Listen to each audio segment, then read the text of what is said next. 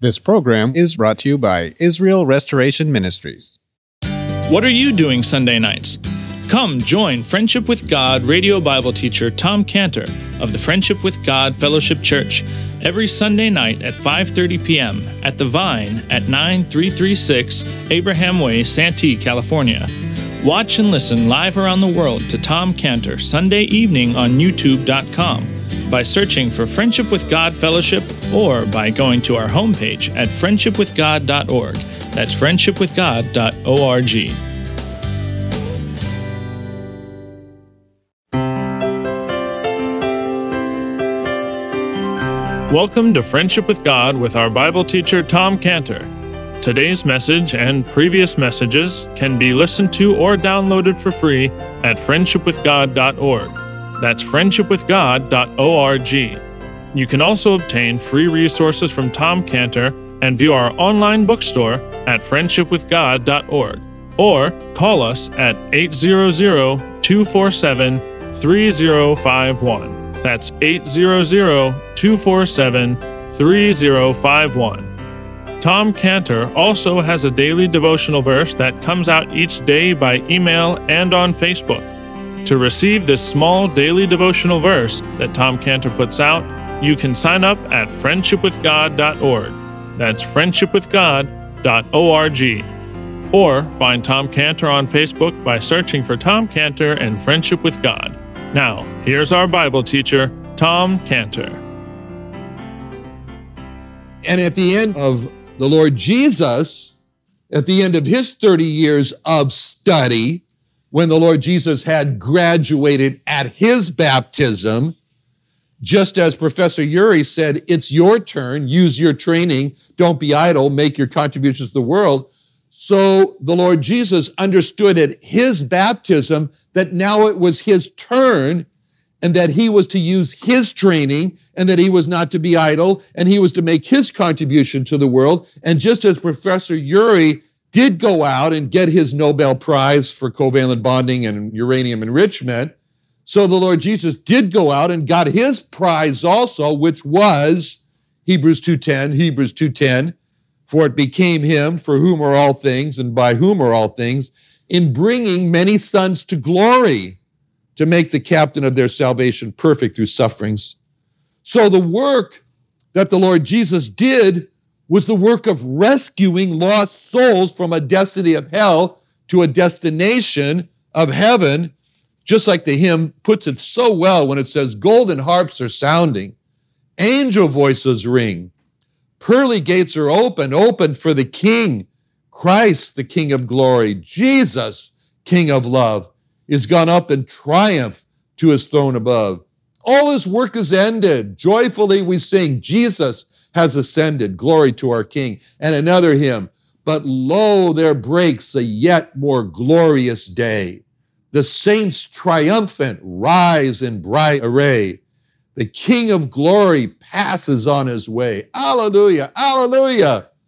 From earth's wide bounds, from ocean's farthest coast, through gates of pearl streams in the countless host, singing to the Father, Son, and Holy Ghost. Alleluia, alleluia. But as far as my scientific training went, it all started on that day, that graduation day, and it was a glorious day. Like I said, it was just like today, beautiful. I'll never forget that day. Gene remembers it. You weren't there, Gene, but you remember it anyway. Anyway, and my mother and my father were there, and they gave me graduation presents on that day. My mother and my father gave me graduation presents on the day I graduated from UCSD. And God also gave me a graduation present on that day, June 17th, 1973. I got a graduation gift from God the Father. It was a very special graduating gift from God the Father as we went from the graduating ceremony at UCSD directly to Mercy Hospital, where Cheryl went into labor, and my firstborn son was born on that day, David Israel. And I have a picture, I have a photograph of me holding my firstborn son in my arms. And that was God the Father saying to me, congratulations, son. Here's my graduation present for you today, a son, David Israel. Very nice. I'll never forget that day. And I'll never forget at the end of that ceremony, standing there with my degree in my hand in the crowd, And as I said, my mother was there, my father was there, which was no easy thing because they were divorced and they did not get along. And as a matter of fact, my mother sat on one side of the crowd and my father sat on the other side of the crowd, the farthest they could get away from each other. But when I was standing there with my degree that I had in my hand after the ceremony at UCSD with the crowd all there, that was the only time I remember my father and my mother actually standing together. But they did. And my father was so proud of me that, he had told me what it was like for him to graduate from medical school at the University of Chicago, where my father went on to develop a minimally invasive surgery to correct women's incontinence, which was then the surgery was called Marshall Marchetti Cantor. Very, very proud of that. He wrote a book. And there I was at my graduation that day, and my father was so proud of me that day that he was telling people he didn't even know. He said, "This is my son, Tommy." He says he graduated today with in biochemistry. And just as I had spent years preparing to graduate, so the Lord Jesus had spent years preparing for that day when John the Baptist graduated him in the baptism there. And he had prepared for that. Hebrews 5:8 describes his preparation. Though he were a son, yet learned he obedience by the things which he suffered. Luke 2:51, he went down with his parents and with them and came to Nazareth and was subject unto them. And just as I spent those years studying biochemistry in school for that great graduation day, so the Lord Jesus spent his 30 years in his life in training, studying, learning for his great graduation day. And just as at my graduation day, there was an audience. So there was on the bank of the River Jordan an audience at the baptism graduation of the Lord Jesus. And just as it was there at that time for me, that one event when I took my degree out of the hands of Professor Uri, and at that moment I was graduated. So there was that one event when the Lord Jesus was immersed in the waters and came up and he came out graduated. And just as my father was so proud of me that he couldn't contain himself, he was telling strangers, "This is my son Tommy," so God the Father was so proud of his son, he couldn't contain himself, and he told everybody who was there at the bank, there, the river, in Matthew 3:17, a voice from heaven saying, "This is my beloved son, in whom I'm well pleased." And just as Professor Uri told us to view our graduation as just the start, the beginning, to go out and do what you've been trained for, so for the Lord Jesus at his graduation, it was just a start to use what he had been trained for. And just as the Lord Jesus emerged out of those waters and he set out in the Acts 10:38, God anointed Jesus of Nazareth with the Holy Ghost, and with power he went about doing good and healing all that were oppressed of the devil. But the work of the Lord Jesus in healing all that were oppressed of the devil didn't happen without a battle. And because there was someone else there at that graduation baptism of the Lord Jesus that was not for him, that was against him, and that person was the devil, who we can imagine said, "Oh, no, you won't. I will oppose you, I will hinder you, I will stop you." And that's why right after his baptism, we read in Matthew 4:1, that then was Jesus led up of the Spirit into the wilderness to be tempted of the devil. So it was the Spirit of God who, right after his baptism, led Jesus into the wilderness to be tempted of the devil. And we always read that and we say, what was that all about? Well, that was the Spirit of God saying to Jesus, yes, you have graduated, but you need one more special postgraduate degree. You need one more special postgraduate master's degree in a course of study called Overcoming Satan. Overcoming Satan, and then you'll be completely trained to go out and do your work in the world. And that's the reason the Lord Jesus needed this extra degree in overcoming Satan, because he was going to face a lot of opposition from Satan in his work. And all of what I've just said is to explain verse 1 of our chapter 15, verse 1, where it says, "Then came to Jesus scribes and Pharisees which were of Jerusalem, saying, Why do thy disciples transgress the tradition of the elders? For they wash not their hands when they eat bread." This is the opposition that the Lord Jesus was trained to handle in Matthew chapter 4 when he was tempted of the devil in that training course that the Holy Spirit had led him into. Well, okay, so here comes the opposition. Here's the scribes and the Pharisees, and they're not just any scribes and Pharisees. These ones have been sent from headquarters, Jerusalem. They've heard of this Jesus.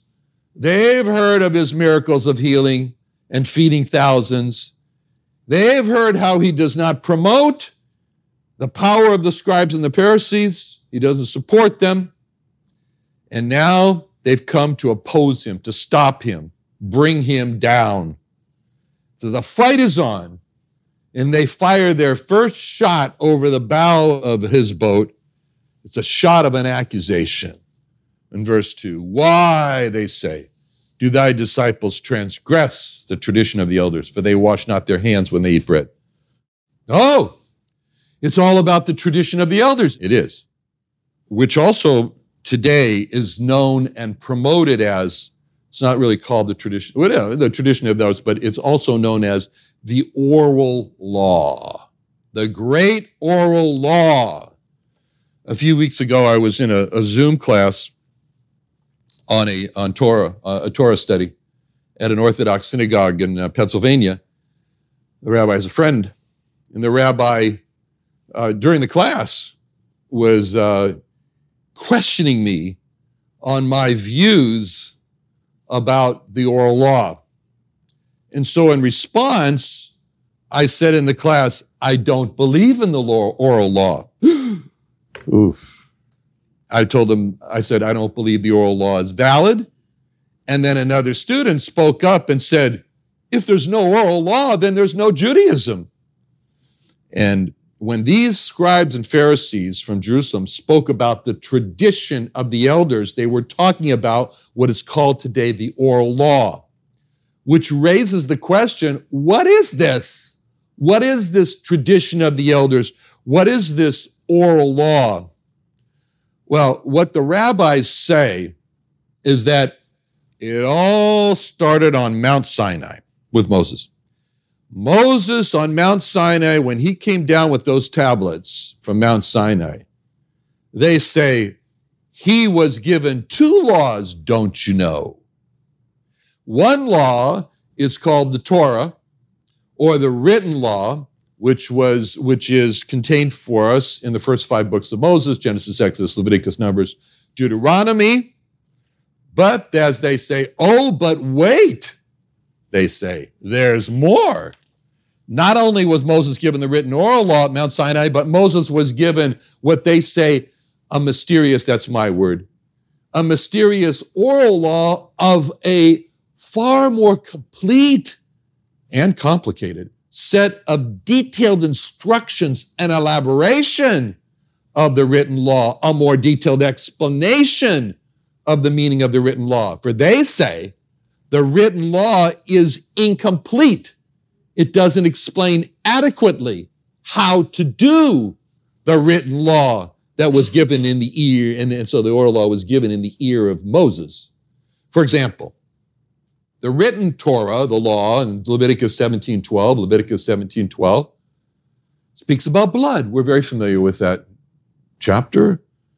Also says that the life is in the blood, and I've given it to you upon the altar. It's the blood that makes an atonement for the soul. But anyway, in Leviticus 17:12, it speaks about meat. Now, we all like meat. I like meat. I hope you like meat. Meat's very good. Okay? I have 7 coronary stents to prove it.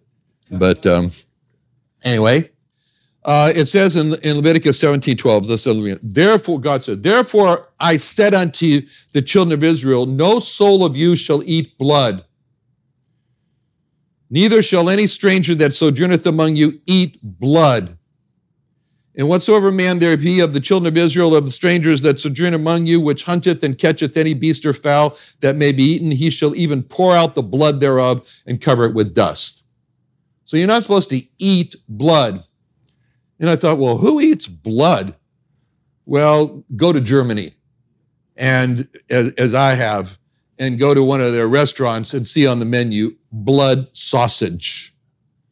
I thought, really? Really? All right, so you're not supposed to eat that. Fine. But my rabbi friend says that, actually, he was on his way, he was going to a wedding. He was on his way to go into a wedding. Just as he was walking into the wedding, before he told me this, just as he was walking to the wedding, he started thinking about me.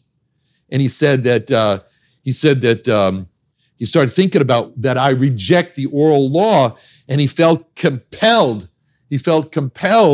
to have to write to me this word that surely is going to save his Jewish friend, Tom Cantor, from rejecting the oral law. So he writes me an email just before he goes into the wedding. He writes an email. It goes like this. Hi, Tom. Please be open-minded. What do you think the Torah means when it says that you should eat meat slaughtered as I have commanded you? The Torah never teaches how to slaughter an animal. Yet the Torah states, as I have commanded you. What option is there, my friend? The Torah clearly says, as I have commanded, obviously referring to oral law. I'm open-minded. Give me an alternative. Thanks very much, David. He says David, he means. Okay. Well, I replied, and I said, well, when God said to Moses, as I commanded you, that was referring up to a few verses earlier where God had said before, don't eat blood. He's just saying, he's saying, as I already told you. It's not referring to some mysterious, unknown oral instructions that are not part of the books of Moses. Right? But what Rabbi David means is that Moses said in the written law to not eat blood when you kill animals, to pour it out on the ground and cover it with dust. But that's how I said it. And I said, that's all. Just don't eat the blood. The red stuff, don't eat the red stuff. If it drips and it's sticky and it's red, don't eat it. It's very simple. Put it on the dust, cover it up. Oh, but he says, no. That's not enough instruction for not eating blood. We need a more detailed set of instructions that come from the oral law. The elders were told by Moses, who heard it on Mount Sinai and told it in the ears of the elders, who miraculously, down through millennia, centuries and centuries, told it in the ears of other elders, who told it in the ears of other elders, and over thousands of years they kept writing these oral instructions, which now we have as part of the oral law in the Talmud, which here is referred to the tradition of the elders. First, the oral law says that not just anybody can kill an animal. It has to be a special person called a shochet.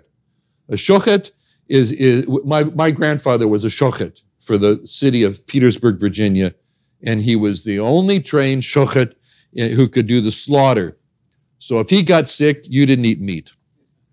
The shochet has to be authorized by a recognized rabbinical authority. Has to be. The oral law says.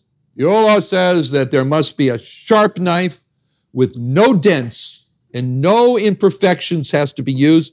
My grandfather had a wooden box with his special slaughter knives that had no dents or imperfections that he worked with. And with these knives, there has to be one swift, deep cut of the throat that must sever both the trachea and the esophagus with one stroke. That the stroke has to be with no hesitation, that there cannot be excessive pressure or any chopping, and there can be no incision in any other place other than that prescribed area across the throat where you hit the trachea and the esophagus. No laceration, no tearing of the trachea or esophagus that would come from a dented knife, and no slaughter of a parent animal and a child animal on the same day. Then the lungs have to be examined and make sure there's no defect. Then certain areas of fat have to be removed, over the kidneys, over the spleen, over the certain other parts have to be removed. That a particular sinew of the thigh vein has to be excised. It has to be removed. It's no wonder that my father became a surgeon, right? Which includes the inner sinew and the outer sinew and the branches in the thigh. They have to be removed. And all the veins and the arteries have to be removed, and especially in the knee joints. You have to cut the knee joints to excise those veins and arteries. Then once you've done all that, surgical procedures, Then the meat has to be soaked and salted to remove any traces of blood. And there's even more detailed instructions that are in the oral law, all of which boils down to the oral law guarantees the job protections for the rabbis, of course, because only they can do this. And all of this means the price of kosher meat is expensive, which is income and making money. And right now, I'm actually experiencing that, just how expensive all that kosher meat is, as we're in the process of buying food for an Orthodox family, a family of 10, who's going to spend 2 weeks with us in one of our homes in Loretto. And we're buying all the food for that. And as we are now buying the food, it's only 3 pages of things we have to buy, by the way. But anyway, as we're buying all this food, the kosher brisket is $20 a pound. The kosher London broil is $15 a pound. And a kosher chicken is $12 a pound, if you believe that. And it's mounting up. I mean, kosher meat is remarkably expensive, but what choice do we have? It's limited. Fortunately, I don't have to buy kosher lobster or kosher crab. They're really expensive. But all these detailed instructions, all of this is specified in the oral law. Moses gives a simple instruction, just pour out the blood on the ground and cover it with dust. But that's not good enough. No, we need the oral law to tell us much greater detail of how this is to be done. And here's the issue. If you don't follow the oral law for making kosher meat, then it's a great sin. It's a great sin for the Orthodox people. To eat non-kosher meat brings about a great guilt of the conscience, of the soul. That basically boils down to not follow these ever-evolving oral law brings a guilt to the conscience. And that, my friends, is how the oral law represents a tyranny over the conscience. Because when violation of the oral law results in a guilty conscience, then the oral law has succeeded in becoming a tyrant of the conscience. Tyranny of the conscience is how the oral law holds the people in bondage with its demands for how to make kosher meat, how to not eat meat and dairy together, as in a cheeseburger, how to not eat pork, how to wear a yarmulke on the head and become what we call yammis, what words you are to use when you pray, what exact time interval you have for lighting candles on Friday night at the beginning of Shabbat, how to unscrew the light bulbs inside the refrigerator so they don't go on and represent some kind of work on Saturday Shabbat, how the man and wife are to sleep in separate beds during the period of the month, how you are to not answer the phones and not turn on the stoves and not turn on the ovens and not drive a car on Saturday Shabbat, which elevators are authorized to use on Saturday Shabbat. And on and on and on they go. Also included are more elaborations based on 613 laws of Judaism. And this is all these are all part of the oral law, which they say is an elaboration, an explanation on how to guide for the written law. Another wonderful day studying the Bible with our Bible teacher Tom Cantor here on Friendship with God. Don't forget that today's message and previous messages can be listened to and downloaded for free at friendshipwithgod.org. That's friendshipwithgod.org. You can also go online to find free resources from Tom Cantor and our online bookstore at friendshipwithgod.org. You can also find Tom Cantor on Facebook, and you can also go to friendshipwithgod.org to sign up for his daily devotional. Tom Cantor is also the founder of Israel Restoration Ministries. You can visit that website at israelrestoration.org. You can write to Tom Cantor at P.O. Box 711330, Santee, California 92071. That's P.O. Box 711330, Santee, California 92071. or email Tom Cantor at tomcantor@friendshipwithgod.org. That's tomcantor@friendshipwithgod.org. For more information about Tom Cantor and Friendship with God and Israel Restoration Ministries, call us at 800-247-3051. That's 800-247-3051. What are you doing Sunday nights? Come join Friendship with God radio Bible teacher Tom Cantor of the Friendship with God Fellowship Church every Sunday night at 5:30 p.m. at The Vine at 9336 Abraham Way, Santee, California. Watch and listen live around the world to Tom Cantor Sunday evening on YouTube.com by searching for Friendship with God Fellowship or by going to our homepage at friendshipwithgod.org. That's friendshipwithgod.org. This program is brought to you by Israel Restoration Ministries.